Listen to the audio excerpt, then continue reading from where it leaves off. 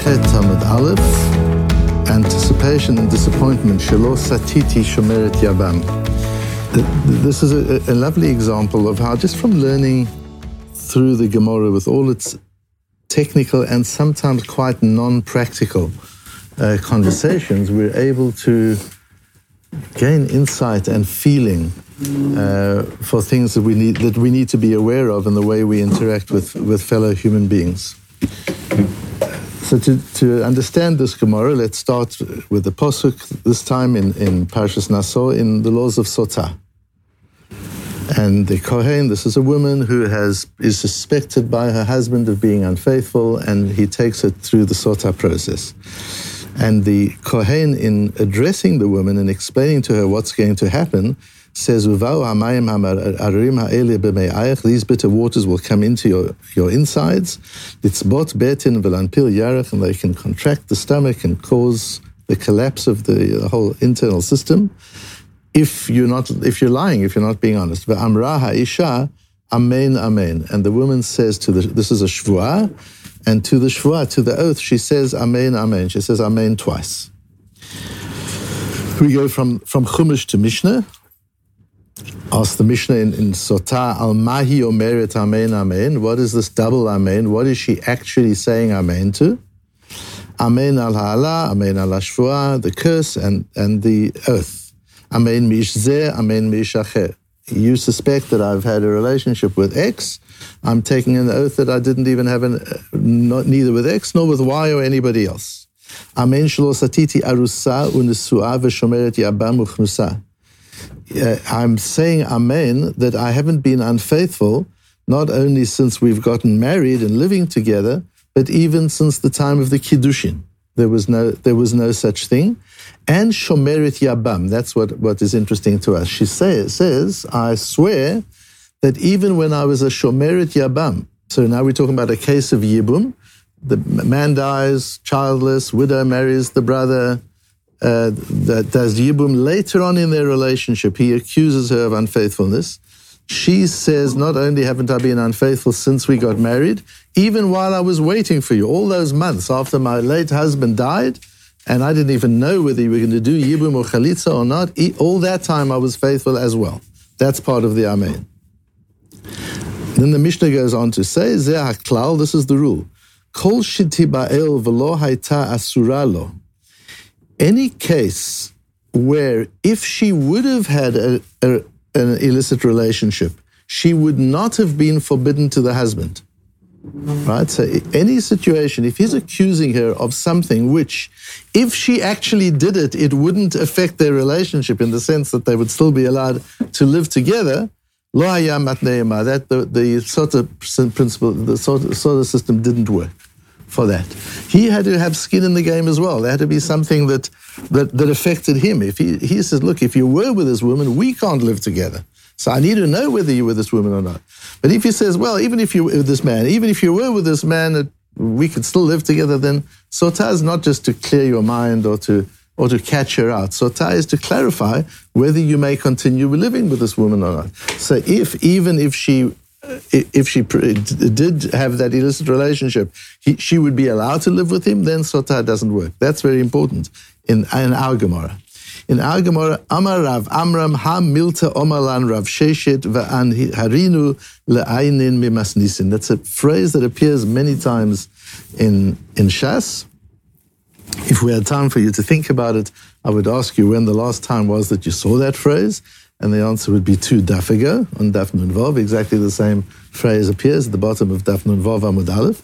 The Rav Amram, who was the prime Talmid of Rav Sheshet, Rav Avram says, this matter Rav Sheshet told us and brightened our eyes from a Mishnah. And it's important to understand what that phrase means, even before we go into the issue. The phrase appears also in Bava Basra on Daf Nun Gimel, where the Rashbam explains, Ha milta de lekaman, what I'm about to tell you, Amal lan Rav Sheshet midato. Rav Sheshet was mechadesh. Rav Sheshet innovated this idea. And he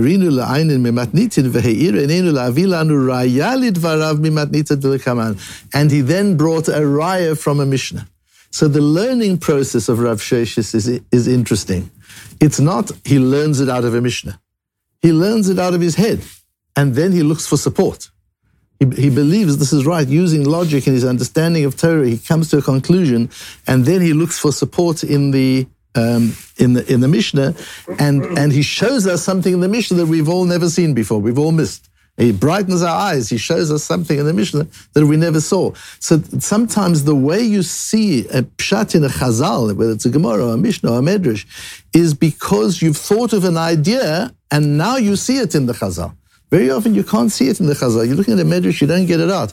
Even Mishnahs and Gemaras, cases of Matmonim, you can look at it and you don't see it. Sometimes life experience or something you've learned somewhere else gives you a thought, and now you look at something you've seen 50 times before, and all of a sudden, there it is. You see it there. That's the kind of learning that Rav Sheshes did, which Rav Amram brings to us. And Rav Amram learns this methodology from Rav Sheshes, because we have in Avodah Zarah Daf Samches, Omar Rav Amram, Efshar ita lahayde Rabbi Yochanan v'lo tanya le b'masnisin.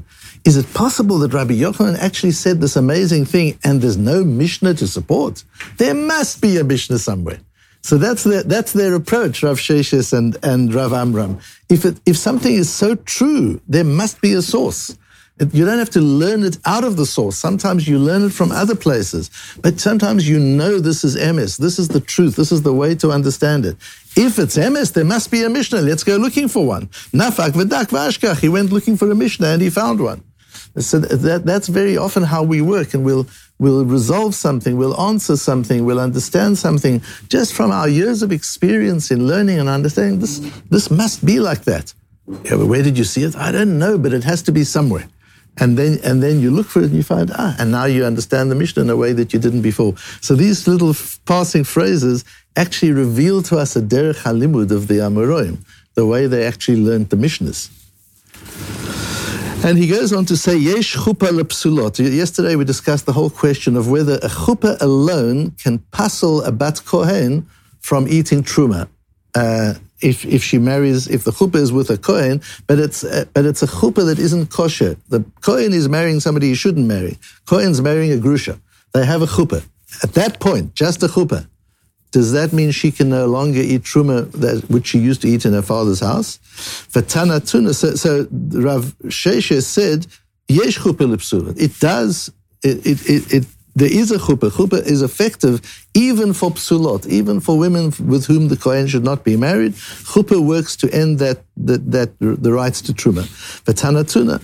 Amen shelo satiti arusa nesua shomeret yabam b'chnusa, and he brings a raya from our Mishnah in Soita that we've just learned.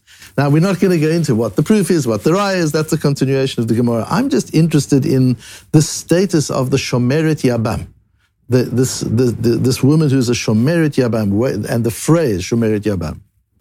Tosfos asks the question based on what we've learned. Ve'heich matneh al znut diyavama. How can he use sota for what happened between the death of the brother and the yibum?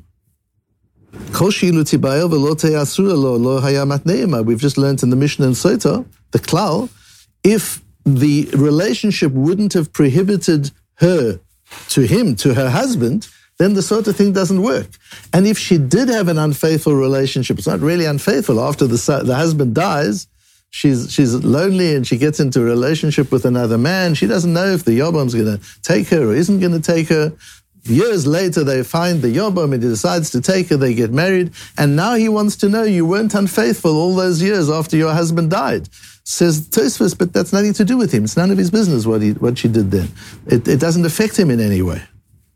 Then Tosfos goes on to answer it. This is based, you'll see this, we don't have time to read through the whole Rambam, but the Rambam explains exactly where the Sota does work and where it doesn't, and he says in the part that I've bolded, Lefichach im kanas yevamto eno megalgel alea shelo zinta kshaita shomeret yabam.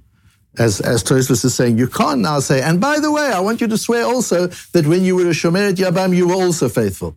Says the Rambam, based on the klal in the Mishnah, that doesn't work. You don't have an interest in what she did at that time, and therefore the shvuah, the whole sotah process, doesn't work. Answers Rashi to Tosfos' question. This goes like Rabbi Akiva, who holds that when there is a love, when the Torah prohibits a relationship, and the couple transgress that prohibition, that creates the same as an Isur Arayot. Although it's a love, it's not kares, it has all the dinim of proper Arayot, including she's forbidden to the husband. So according to Rabbi Akiva, is a Shomeret Yabam allowed to have a relationship with somebody else? No, she's a Shomeret Yabam. She has almost like a din of an Arusa. She's almost, certainly if there's Zikah, if we say there's already connection, the moment the late husband dies, there's connection between the woman and the brother, then she's not allowed to have another relationship. And if she does, according to Rabbi Akiva, it's like Arayot, it's like Eshet Ish. And she does become forbidden to the husband. So this whole discussion is going like Rabbi Akiva. So again, it's not a pialocha, we don't paskin that way, but what's important in the understanding is that it is possible that the relationship between a Shomeret Yabam and her Yabam, maybe not, because we don't know whether he's going to do Yibum or Chalitza, that relationship is as strong as an Eshet Ish in some ways, almost as strong as an Eshet Ish. That's how what creates that connection? Yes, we've talked about the fact when she got married the first time to the brother, she said, Kedas Moshe Yisrael. But still, what creates such a strong zikah? What creates such a strong connection that these halachot start kicking into place, even the laws of Sotah, according to Rabbi Akiva? So what is the meaning of Shomeret Yabam? So we have some Rishonim bring the words Aviv Shamar et hadavar. When Yosef had the dreams and the brothers were jealous, it says, and the father Shamar et hadavar, he kept it in his mind. What does that mean? If you look down below, Rashi, Shamar et hadavar, haya mamtin u'metzapeh matay yavo. Yaakov was waiting. Oh my goodness, is Yosef going to be a king and we're all going to be dependent on him? When is this going to happen? That's what it means, Shamar. And the Sforno says, V'aviv Shamar shechashav she'ya chalom emet v'haya mitaveh u'metzapeh sheyitkayem. Shamar et hadavar means he's craving it, he wants it, he's dying for this to happen, he's anticipating it. And says Rashi, also in back on Daf Lamed Ches, we had this Rashi, mamtenet u'metzapeh layabam. She's waiting for the Yabam. And he brings the statement of Aniyazu Lashav Shamra. Don't you remember, if you remember the story with the Rebbe, married his daughter off, and the Chosen goes off to learn for 12 years. The woman becomes barren in that, and sterile at that time. She can't have children. Rebbe is in a terrible state. What should we do? If we divorce her, people are going to say, Aniya Zula Shav Shamra, did this girl wait for 12 years for her husband to come back from learning in Kollel, and this is the reward, this is what she gets, it's terrible. If we'll say, let him keep her, let her marry another woman, they're going to say, this one is her zonah, this one's for children, and this girl is just for his relationship. That's not kovedik. What are we going to do? And Rebbe was mispalel. But it's that phrase of Aniya Zula Shav Shamra. There is so much pathos in the situation of the Shomeret Yabam. That's why she's called Shomeret. Mamtin u'mitzapah. That's what we've got to understand. She's sitting there every day. What's the Yabam going to do? And you remember when we learned Shihuya Mitzvah Lo Shahinan, when we talked about Yibum and Geirus, are two situations where there's power in the Beis Din. Here it's a question of the Yavam. She's waiting for the Yavam. What will his decision be? And she's called the Shomeret Yabam. That mere anticipation creates connection. And that's the matmon here, to understand that when somebody has an expectation and an anticipation, that creates connection, so much so that according to Rabbi Akiva, the dinim of Ishus kick in. It's as if she's married. No, the Yom says, I didn't say anything, I didn't do anything. Yes, but in her head, she sees another wedding. She sees getting married. She sees continuity. She sees having children. She's built this all up in her mind. Says the other one, that's her problem. No, it's not her problem. That's why for Chalitza, you've got to do what happened. She's got to spit and all of that, because it's disgusting to disappoint somebody who has an anticipation. It's actually disgusting. That's what disappointment means. We take disappointment lightly, but we first got to understand what anticipation is. And that's why it's so important to manage expectations. Because if one gives a person an expectation and one doesn't deliver on the expectation, there's disappointment. And just as anticipation creates connection, disappointment shatters connection. That's what disappointment does. And you want to avoid disappointment. That's not what one wants to do, because it's hard to ever recover from that. What happens at Chalitza?